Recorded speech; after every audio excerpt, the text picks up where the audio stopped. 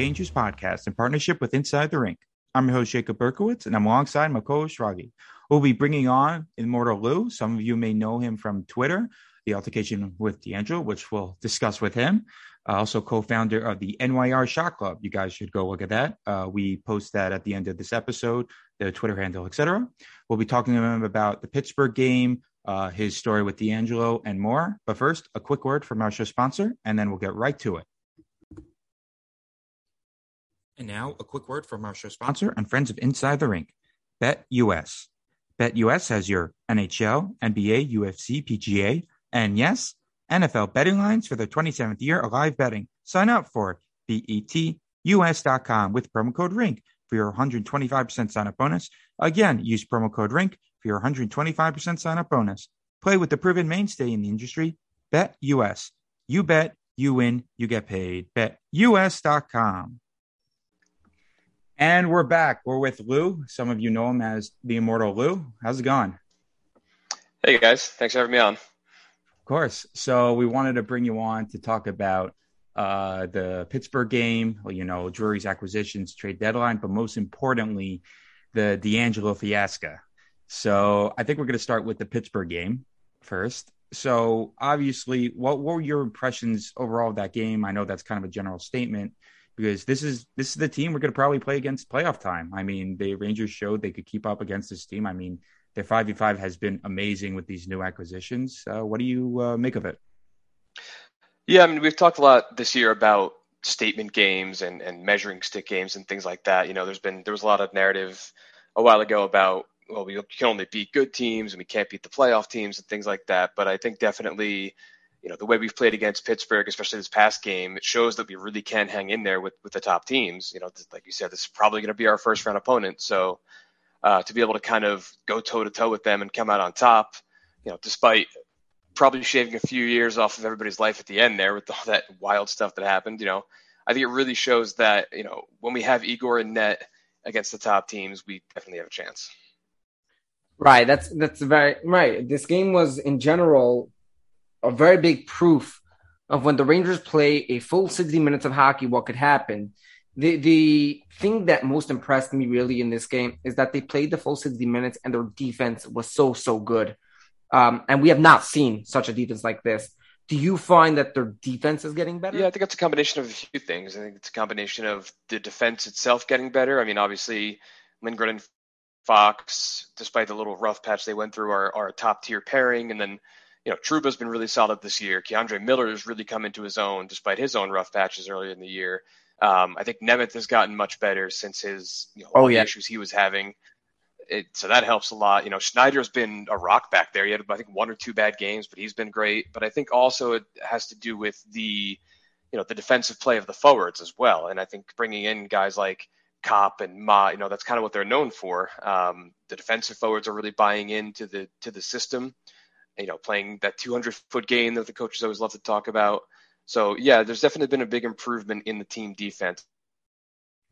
What is, I know, obviously, like you said, the last 2-3 minutes of the game kind of took years off people's lives, which includes me. I mean, you saw at the end there, we posted a pretty hilarious thing of everyone's face was Ryan Strom's face, and then they were all missing that empty net video. Yeah, check it out, guys. He did a terrific job of that. He did it in like 30 minutes, which is insane. Wow.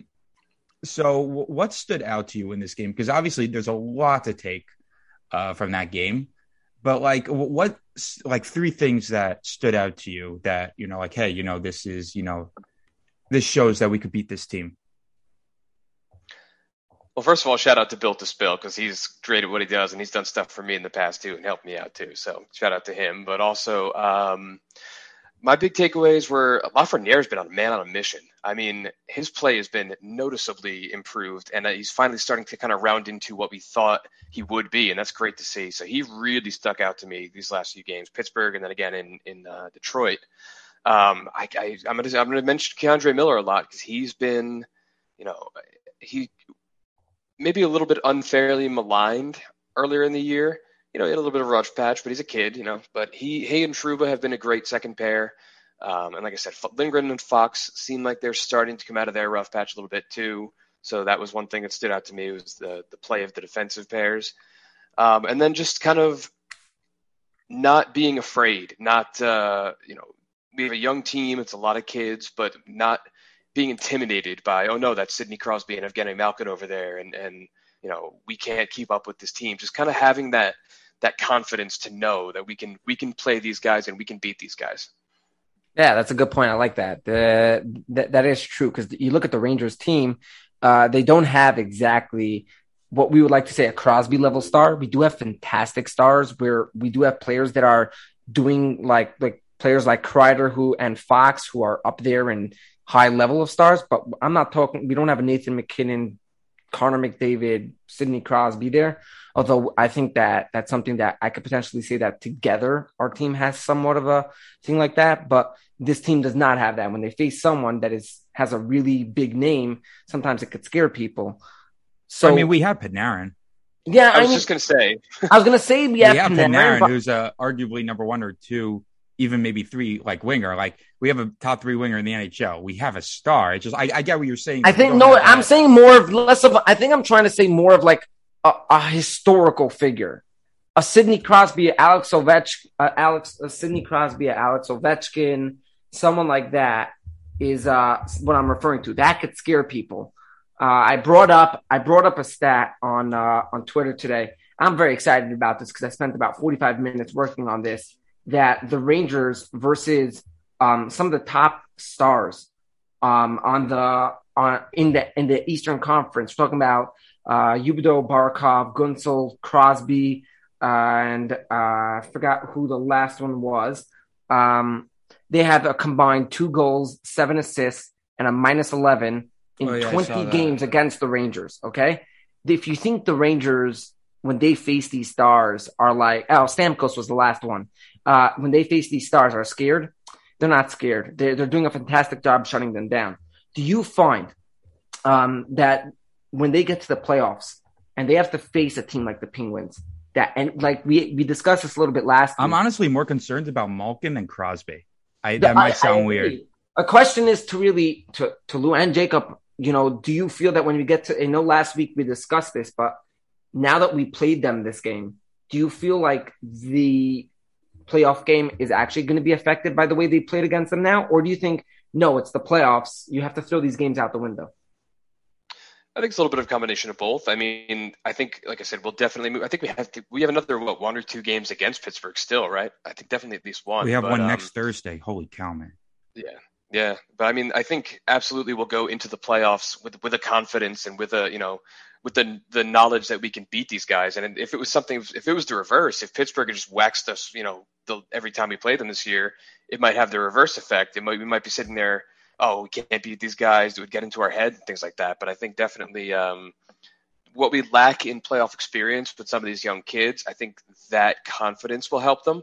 And I mean, this is exactly why we brought in the Barclay Goodrows and, that championship pedigree and stuff like that and, we already have guys. Kreider's been in 1,000 playoff games in his life. I think we have enough of that experience to avoid any kind of first-time playoff jitters. And whatever first-time playoff jitters we have, I think with the young kids who haven't been there before, I think some of that will be alleviated by kind of that knowledge that we can go toe-to-toe with this team and we can beat them. So going back to the Malkin and Sidney Crosby thing, I feel like this might sound weird, but for me personally, I'm way more concerned about Malkin than Crosby. Would you agree with that, or?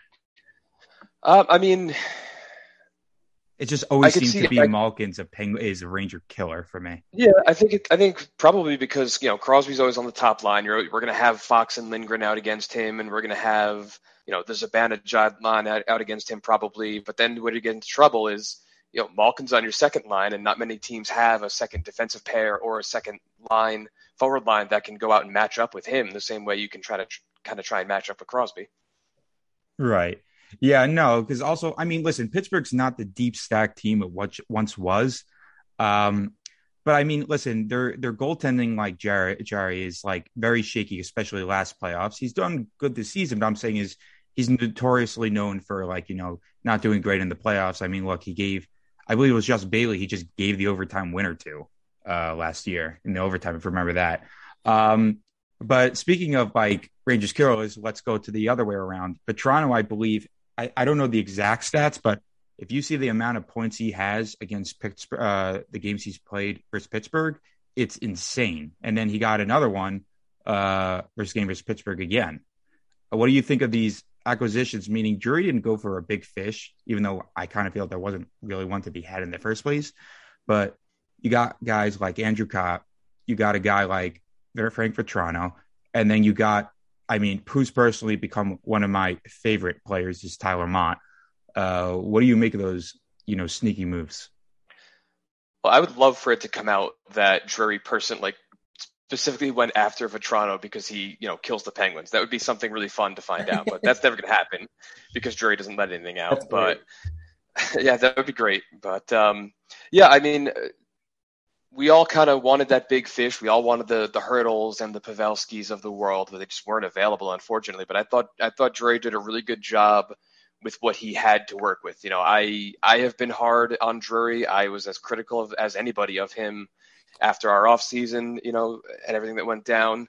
But there's no way I can sit here and say he did a bad job at the deadline. I thought he had got great value. Vetrano for a fourth is nothing. The Kopp package was a little bit heavy. You could make the argument, but I mean, I think it was still pretty good value comparatively to like somebody who, Ricard Raquel got a lot more. I thought he did a really good job of getting really good value for the guys that he got. And, this has been beaten to death, but he kept all of our big assets. He kept Nils Lundqvist. He kept, Vitaly Kravtsov, even though if you want to maybe argue he's not a big asset. He kept our first round pick. If we do need to go for a 2C this year and Ryan Strome does walk, we still have this big war chest of assets that we can use to get one. And I thought he did a great job of fortifying the roster without giving up all of his premium assets. Lou, that's something that I actually didn't realize. I mean, I did focus on what they did in the trade deadline, but you really look at the future, they still have pieces to trade, and you realize that if the Rangers the farther they make it, the more value their players are. So that's actually something that the Rangers feel like, why are we going to even start to try to trade for a Hurdle or something like that when at the end of the day, these players, that type of player may not re-sign with us because they're such a big star. And at the end of the day, we'll lose all our prospects. And then you're just stuck in a hole where everyone's going to say, oh, you gave up so much and you didn't even get anywhere and he didn't re-sign and you just messed up the whole system. One thing I did notice about Tyler Mott, which I actually wanted Yanni Gourde for, but I'll take Mott with what he's doing, is his speed. And what that adds to the Rangers is, the Rangers play this dump and chase game and they need a guy to get that puck. And Mott's a guy who's been adding an energy of getting that puck.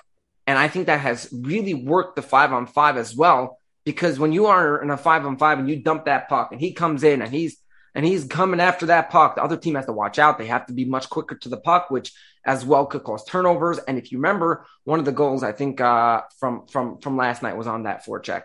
Was on that forecheck with the puck. It was against the Detroit game, yeah. It was against the Detroit game. And that's something that when you see that the Rangers are quicker to the puck, the other team has to quickly notice.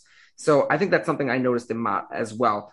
Do you think that Tyler Mott is there for the long term?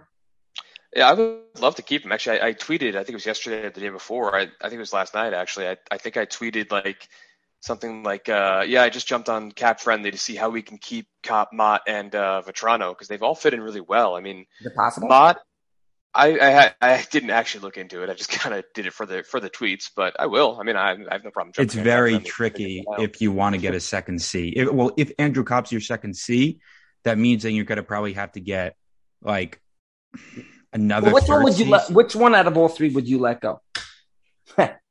Probably Kopp because it's the most expensive. Right, exactly. I mean, with the way he's playing, how could you, if he has such a connection, you see the way he I think the bigger question is the main question is what you're trying to bring out is Strome or Kopp.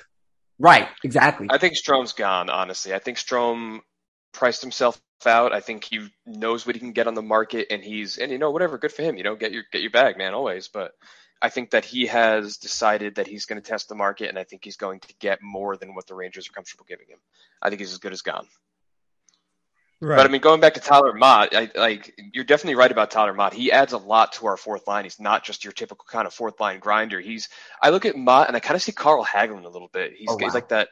that speedy bottom six guy who, does really well, and he's never going to score like 50 points or anything like that, but he's got a little bit of offensive touch to him, but he's really defensively responsible, and his speed creates problems on the forecheck. He definitely reminds me a little bit of Carl Hagman. He was, I think he was commanding from Vancouver 2 million, if I'm not mistaken. I could be. So going back to the Cap situation is, yeah, like you said, it makes sense that you'd have to let go of Cop just because I was speaking with the Winnipeg Cop podcast and it sounded like 4.5 was kind of the golden number there. Um, Again, though, you could do this a lot of ways. When people are saying we need a second line center, well, what happens if you add a light right winger who's elite? I mean, does it really matter who your center is as long as he's okay? I know Kane is a very big controversy, but like theoretically, if Cop's your some people don't sit saying that like maybe he's bubble line, borderline, third line, second line center. It doesn't really matter as long as it's not Greg McKegg. Like if you have Kane and Panarin on the same line, it's You or I could be the center on that line. right, exactly. Like, yeah, it doesn't matter who's center. Artem Anisimov was their center, and he said he put up 40 points, I believe, in that season with them.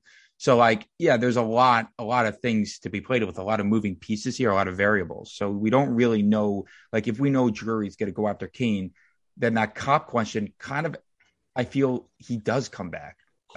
If he doesn't go after a guy like Kane, and he keeps Kako on that second line, I think there's your answer that Drury's going to go after an elite center, or not elite, but like, they're very much up there. And I feel like then Copp would be bumped down to the third line, which means he prices himself out.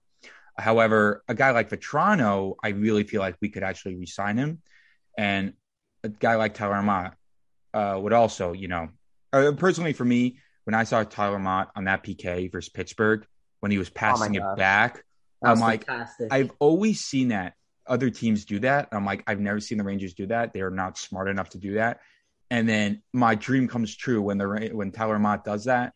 I was right immediately down. I'm like, yeah, he's just become one of my favorite. Well, more than that, I feel like that added something to the Rangers where they have smarts now in the bottom in their depth. Exactly. You also had Greg McKegg on your fourth line. There's no smarts there. There's nothing there. There's no have brains. A better option in a sense. I mean, Lou, what do you think about like? Do you think that Reeves should be? I've been asking this for a bunch of people. Do you think?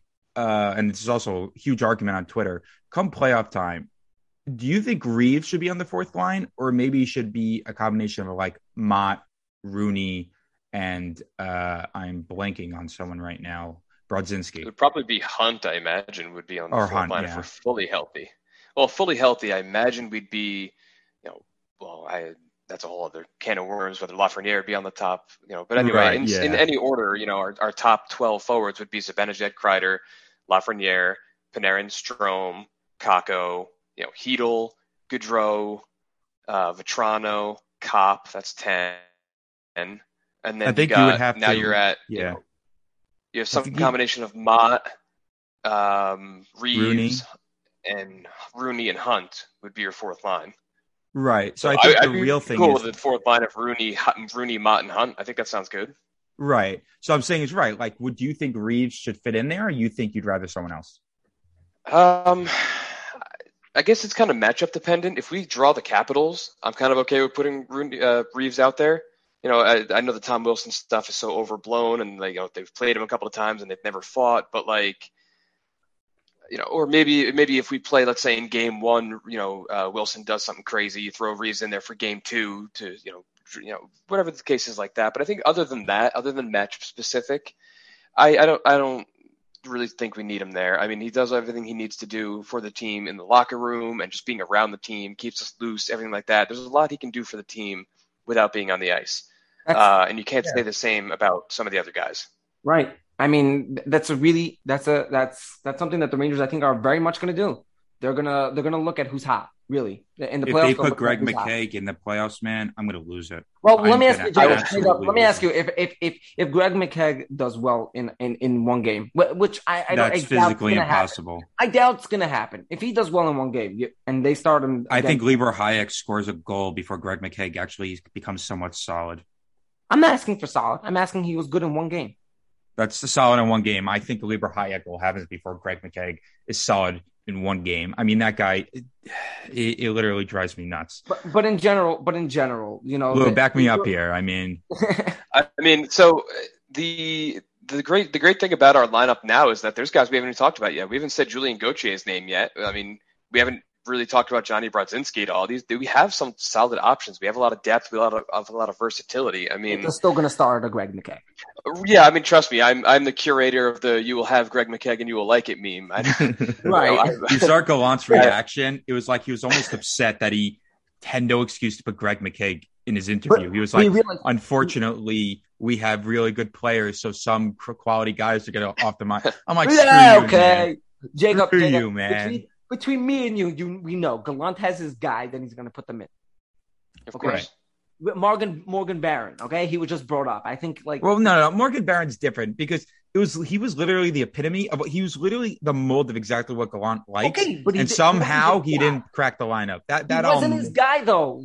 I realize Gallant has. But that's the point. Of course, he has his guys. That's the whole famous thing is that he has his guys. But Morgan Barron, just all his qualities is literally what Gallant loves. So that's why it was always a question to me. He doesn't care about that. He doesn't cares. Care about those qualities. I don't know. He has his trusted veterans. I mean, how many times have we seen him demote Lafreniere and put Reeves on the first line or something crazy? He's one of those coaches, one of those old school coaches who doesn't trust the young guys and, has his veterans that he has more trust in. Whether they're good players or not, he just, for whatever reason, leans on them. Yeah, I mean, I had it like on my list here, like my top question. I didn't even get to it. And this is something that I actually is a really important part to the hockey game. And, I'm looking through the Rangers' weaknesses. We know that they're 5-5 ever since that we know that ever since they're 5-5 ever since the trade deadline, their 5-5 has looked much better. And then all that. So I just want to quickly ask you, do you find that the face-off weakness is a problem? Just quickly, what your opinion is on that. My thoughts on face-offs, I mean, I'm not much of an analytics guy, but I know like the analytics community really disregards face-offs and doesn't think they're important at all. My thought has always been that situational face-offs are important. I mean, I think it was last night Detroit scored a goal right off the face-off. I believe they were on a power play, or it might have been even strength, but they scored a goal. It was Ernie, right off the face-off. They won the face-off. Yeah, I think it was the one. I think Stahl shot it and it bounced off like Ernie's foot. But yeah, my thought has always been situational face-offs are important. When you're in your own zone trying to defend a lead, or when you're in the offensive zone trying to score to tie the game, situational face-offs are definitely important. We don't have a guy that we can really toss out there. I mean, Gaudreau's kind of that guy. If we're defending a lead in the third period and we're in our own zone, Gaudreau's probably going out there to take the draw and play that defensive role. But other than that, I don't think they're super important. I mean, yeah, Cobb's helping that a lot. I liked how in one of the plays, it was versus Pittsburgh, that he took the faceoff and he pushed it forward. He went around. It was so perfectly done, and that caused a goal. I don't remember if it was the first goal or the second goal. I think it was the first one. It was first goal. Yeah, it was so perfect. I never forget winning a faceoff alone. A Ranger could never do that. This guy comes in and just pulls out a perfect forward faceoff win, and it was just fantastic. So now, obviously, Lou, what people who are listening have mainly been waiting for on this podcast. We're going to go into the story about with you and Deangelo Fiasca. So I think I was there on Twitter that day. I think I was looking through the whole thing. What in the world happened? Well, what happened was I kind of had been trolling Tony a little bit on Twitter. I mean, everybody knows what his Twitter personality was like. He was an easy guy to rile up. I didn't personally like him, so I would troll him a little bit. But where it really escalated was actually this was in 2012, Black Lives Matter movement and all of that. So he had been saying a lot of negative things And, if you look through his likes, there was a lot of negative things about the Black Lives Matter movement. Excuse me. And, he always had these accusations of racism follow him around and all those things like that. So what I did was I started trolling him, trying to get him to say Black Lives Matter. I would just tweet at him and say, Tony, do me a favor, just tweet the words Black Lives Matter, That's it. Nothing, really that bad. But I would tweet that at him every once in a while. And then one day, unprompted, somebody else was trolling him, and he just unprompted brought my name into it. He tagged me and was like, "You guys are insane. You and this Lou guy, you're obsessed with me. You're always talking about me, blah, blah, blah." So once he kind of unprompted brought my name into it, I kind of knew I had him there. I kind of knew that, my troll job was working. And I started pressing a little bit. I sent him a screenshot of me asking him to say Black Lives Matter. And I said, prove me wrong or shut the fuck up. And then he responded back with the whole kind of essentially challenging me to a fight outside Madison Square Garden. He was like, "Yo, well, if you think you're such a big man, why don't you show up outside the garden and make me shut up? You're trying to be a big man on Twitter, but if you would never say this shit to my face." The typical, basically challenging me to meet him outside Madison Square Garden and say stuff to his face, which, as everybody knows, he didn't expressly say the words "fight me," but come on, we all know what the implication there is. So that was what happened there. It blew up on Twitter. I mean, everybody, that's kind of what I'm known for now at this point, is the guy who Tony wanted to Wasn't fight. there a meme of oh, here, I found Deangelo, there was a fake picture of him outside Madison Square Garden or something like that? Yeah, I'm pretty sure that was Nick, Rangers Nick. I'm pretty sure did that. He and I coordinated on a few things with that. He actually, it was my banner for a while. It was a picture of me and Tony. Did you ever play Mortal Kombat? The Mortal Kombat Choose Your Fighter screen? Yeah. It was that, and it was the Choose Your Fighters were me and Tony, and Nick made that for me. So there was a lot of great memes that came out of it. But yeah, it blew up on Twitter. It went a little bit unnoticed in media. I know for a fact, because Vince Mercogliano reported on it a few times. He wrote about it in articles. He talked about it in a couple of podcasts. So I know for a fact through him that the Rangers saw that, were super pissed about it, confronted Tony about it, made him delete the tweets, and then actually he soon after that deleted his Twitter. It wasn't really long after that when he got off Twitter for good. So did it they definitely ask was you a to big delete deal. yours, or yours were still on? No, they never did. Nobody ever. I ended up losing that account, but that's beside the point. Screenshots, I still have the screenshots. But yeah, they definitely, like I said, I know through Vince that they were pissed off about it. They confronted Tony about it. It was another strike for him. Obviously after that he got, the incident where he got benched for the unsportsmanlike conduct penalty, and then he had to fight with Georgiev. So, but it was definitely one more strike against him. They were definitely pissed about it. But it went a little bit unnoticed. I definitely caught that none of the other beats, none of the other reporters, even when we bought Deangelo out, and then again when the Hurricanes signed him, I kind of Tony's off ice issues that he challenged the fan to a fight. Here's another shout out I'll give. Sarah Sivian was one of the only other person who did when the Canes signed him. And she wrote her article about, Tony's past off-ice issues. She did mention it. So shout out to Sarah. Her and Vince are the only ones who ever brought it up. Nobody else ever did. Right. You got to think that the Rangers were trying to get everyone to shush about it. But I hear also after that, there was a follow-up when you went to MSG. You want to say something about that? Right. So that was part one. Everything that happened with me and Tony on Twitter is part one. Part two is I went to a game at the beginning of December. My birthday is at the beginning of December. So me and a group of friends kind of went to the game. And when we were going into MSG, when we were going through security, I walked through the metal detector, and immediately 4 security guards are on me.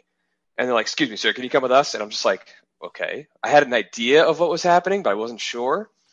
So the security guards pull me aside, and there's 4 security guards on their walkie-talkies. Yeah, we got Lou Giordano here, code 22. You would have thought they found Bin Laden or something. It was it was absurd. It was just an unnecessary level of security. But they One of them pulled up his phone and he had my LinkedIn profile up on his phone, which I thought was really bizarre. I'm like, why wouldn't you have my Twitter or something? But he pulls up my LinkedIn profile and he's like, is this you? I'm like, yes. He's like, okay, well, our facial recognition software flagged you when you came through, so we had to pull you aside. And then they're talking to their walkie-talkies again, and they come back and they're like, did you have an altercation with a player? I'm like, yes, kind of. If you want to call a Twitter beef an altercation, then yes, I had an altercation with Tony Deangelo. They're like, all right, well, we don't know if we're going to be able to let you in because, like I said, you were flagged through the facial recognition software. And eventually they did let me in, but it was a hairy few minutes there where I was sweating heavily thinking they were going to let me in. Wow, that's pretty. Yeah, I would have been sweating like crazy through that one. So I'm just trying to think. This is just whack, like part one and part two. How long did that whole altercation take in MSG? Like 5 minutes or so? It was like maybe 10 minutes. They called over my one friend who had the tickets on her phone. Like, well, we need to see your ticket. And I'm like, well, I don't have it. My friend had the tickets on her phone. So she had come over and show them my ticket. They took a picture of my ticket. I was actually more worried. Like I said, they eventually let me in, but I was actually more worried because, like I said, this was the beginning of December. I was more worried about Hank Night. I was terrified that they weren't going to let me in for Hank Night. So what I ended up doing for that was when I was going through security, I made sure I had a mask on and I had like a beanie on, and I pulled the mask up as high as it would go to cover as much of my face as possible, and I pulled the beanie as low as possible. I was trying to cover as much of my face as possible, and it worked because they did not flag me after going through security at Hank Night. So the disguise worked. So that game, was there any games in between that altercation at MSG and Hank Night, or it was one after the other?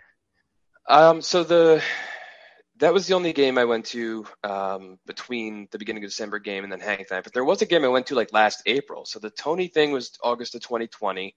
There was a game I went to in April of 2021. And they didn't flag me there either. But the only thing I can think of is that at the time, masks were still required to go into MSG. So maybe because I had the mask on, the facial recognition didn't get me. Mm-hmm.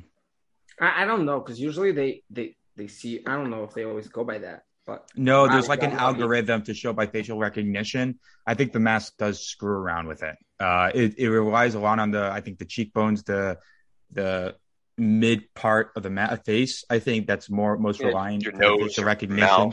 Right. So I think since a lot of that's covered up, I think that messes with the face recognition. That is totally whack. I mean, I was going to, when the schedule came out at the beginning of the year, I was planning on going to the first game that the Hurricanes come to MSG. Oh gosh. And kind of, making it a bit, but now I'm terrified too, because I don't want to get like permabanned from MSG. So I'm like, you know what? I think I'm going to skip that. Wow. Yeah, no, you don't want to ever get banned from MSG permanently. That would not be the greatest day. So yeah, I'm gonna stay in my best behavior for a bit. Yeah. How long do you think it's gonna take till you get off of this? They said something to me about that at the game where they pulled me aside. They were like, "Yeah, listen, we're gonna let you in, and just know that the next few times you come, it's gonna flag you, and just come see us when you come in." Like they wanted me to check in with security. I don't know. I was terrified to do it on Hank Night. I was like, "There's no way I'm risking anything of missing Hank Night." So I'm just gonna disguise myself, sneak on through in my little ninja costume, and gotta have like the Pink Panther theme music in the background. Yeah, there's like the Mission Impossible music playing as I sneak through the metal detector. Oh yeah, with the Mission Impossible. You should have like did a POV of it, like sneak into MSG with the Mission Impossible music until you get to your seat. that would have blown up. So after that whole, that crazy thing, going back to this year, what do you believe? Like, there's a lot of, I like arguments regarding like what is considered a successful Rangers season, because in the beginning of the season, I felt like the success was to make the playoffs. Now, I think that's now totally below mark. I think that it's totally changed now with the way the teams played. Shesterkin, obviously, historic season. And ever since their additions came along, their 5v5 woes have, diminished a lot. It's Hockey Stat Minor posted a thing. He's like, I'm worried I'm going to get hope now. And that's not good, because the 5v5 analytics also show that they're doing much better. What do you think is called a successful season this year? I'm picturing the Hawkeye "Don't Give Me Hope" meme from Endgame now. Yeah, I mean, I do agree that before the season, definitely playoffs. Playoffs and kind of development from our young kids. We're going to be, as long as we make it and as long as the kids take a step, that was kind of it. But now, absolutely, because we've already exceeded those expectations and the playoffs have been basically a lock for so long, I definitely think the bar is raised a little bit. I would say, depending on who we play, and again, it looks like it's going to be Pittsburgh, I would say that winning a round would definitely make it a successful year. And me personally, if we go toe-to-toe with Pittsburgh and we go 7 games or we go 6 hard games where we barely lose each game, I would still consider that a success. I think the only way I would consider it a failure is if we just get blown out. If we get swept, or if it's 5 games or even 6 games where we get murdered in all of our losses, whatever the case is, I think that would be a failure. But I think just showing that kind of we're here and we're here to stay and that we can play with the big teams in the league would be a success. Definitely if we went around, I would think it's a big success. So Lou, what would, you have some other people here that are not Rangers fans that might listen to this podcast. So I want you to scare them off a little bit. What makes the Rangers scary? Why would a team not want to face the Rangers? Well, we have 1, 2, 3, 4, 5 of the very best players in the world. We have the best goalie in the world. We have one of the top 3 goal scorers in the world in Kreider at the moment. We have Artemi Panarin, who's, one of the best, you guys said this earlier, he's one of the best 3 or 4 wingers in the world. We have arguably the best or top 3 defensemen in the world. And we have Mika Zibanejad, who's, I believe, this has been debated lately, but I believe he's a top 15-ish center in the league or so.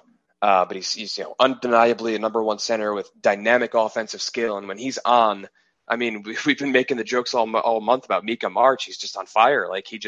When he catches fire, he's almost impossible to stop. So, if you've got Shesterkin and Fox and Mika and Panarin and Kreider all at the top of their games, I don't know if there's a team in the league. This is probably a debate, but I don't know if there's many teams in the league that have a 5-some like that who's at close to the top of the league in their respective positions. So I just want to go before we end it off. Well, 2 questions really. One quick one is, I asked you how was your reaction to the MSG altercation, but with the Twitter one, did you really expect it? What was going through your mind? Just really, really scared that I was going to be permanently banned from MSG. Well, that was the Twitter really altercation? Oh, what was going through my mind at the Twitter altercation? Sorry, you cut out for a second there. What was going through my mind during the Twitter altercation was wondering how far I could push it. What can I get this guy to do? How far can I get this guy off the team? Can I get this to national attention where Tony's getting blasted on ESPN or TSN for threatening a fan? I was literally trying to push it as far as I possibly could. Got it. So one question before we end it off here. What was the origin of the Shot Club? For people to know here is the New York Shot Club. Well, how did that start out? So the NYR Shot Club started back around 2014, I believe. It was kind of a long time ago. It was me and my co-founder, Scott, who I have to shout out. His handle is smcdonald5 on Twitter. Me, him, and a couple of other people just kind of were messing around, talking about the stress of the playoffs. And we thought, we were joking, boy, I could use a shot. We should do a shot every time the Rangers do a shot, which obviously isn't feasible. You can take 20, 30 shots a game. But so it kind of evolved from there into, well, we'll just do a shot every time they score then. And that became the premise of the Shot Club. And it was just, 4 or 5 people just having fun. And then, every year during the playoffs, we would do it. And then obviously we didn't make the playoffs for a few years, so that kind of died off. But then back in the bubble, when we were playing Carolina, me and Scott decided, hey, we should bring it back. We should do it again for these play-in round games. And then this year, I decided, well, maybe it just doesn't have to be a playoffs thing. Maybe I could do it the entire season. And it was the first time at the beginning of the year, I opened it up to everybody else and said, hey, if anybody else wants to join in on this with us, just for some fun, feel free to. And I really was not expecting it to really go far. I thought maybe a few people would join. Yeah, okay, great. It'll be a little bit of fun, but it's really kind of taken off in a way that I didn't expect at all. I have a whole separate Twitter account for it now. Bob Kawa designed us a logo. I'm going to start, creating shot glasses with the logo on it. I'm going to do some giveaways for them. Maybe I'll sell them if people want to buy them. It's become a lot more than I ever thought it was going to. I know overtime is fun, but what's it like in a shot club fun? It helps. It helps dealing with the stress of overtime when you've already had a couple of shots in you. That was kind of, like I said, the premise at the beginning was the 2014 playoff run was so stressful. They're like, all right, well, how do we alleviate these nerves? Oh, let's take a couple shots during the game. Oh my gosh, I'm just trying to imagine my third period where I can't even tell which team's what and how we're doing or something, and just then seeing Rangers win and just not feeling all that pain. I'll tell you, those few games against Philly last year or early in the year when oh my gosh, the games when we were scoring like 9 goals, those were not fun. You know what I can't stand? The end of Mika March, though. No, I think it's the end of Mika March. Oh well. I think at some point you got to switch to water. No, it's going to start. Someone mentioned though to me that the player with the most goals in April was actually Panarin, which shocked me. So April or Artemi April maybe. Yeah, there you go. Artemi April. All right, I'm putting it out right now. So, there you go. Lou, you want to mention how they could personally participate in this with the hashtag and all that? Yeah, it's pretty easy. I mean, every time the Rangers score, you do a shot. It doesn't have to necessarily be a shot of alcohol. It's really, because we want everybody to participate, it can be a drink or a sip or a shot of any kind of, coffee, water, beer. It can be whatever you want. Any kind of participation is helpful. But anytime the Rangers score, you do a drink or a sip or a shot of your preferred beverage. And then you do either like a selfie of you doing the drink, or I know some people like to remain private, so you could just kind of do like a picture of the drink itself, and you post it in your tweet, and you use the hashtag NYR Shot Club, and or now that we have the official account, you can also just tag the handle NYR Shot Club. And that's it. It's just meant to be fun. I've had a lot of people tell me they look forward to it, seeing people do it in crazy places, at the game, people at MSG doing it, people at away games, somebody did it in Detroit, people do it at away games across the country. One of my followers is from Colorado and was at skiing in the Rocky Mountains and took a picture of him. Hell Valley participated one time. Steve Valiquette did it one time.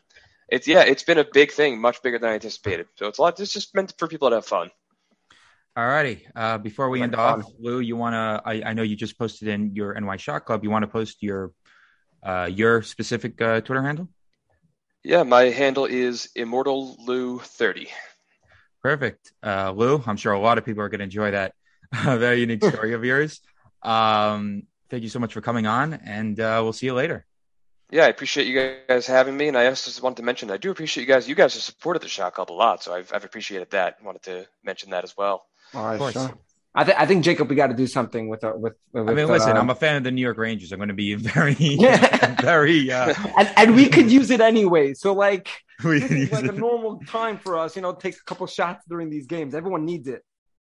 All right, man. Yeah, I'm open to collaborations, boys. We'll talk. Awesome. All right, yeah, we'll talk, man. Take care. Thanks, guys. Appreciate it.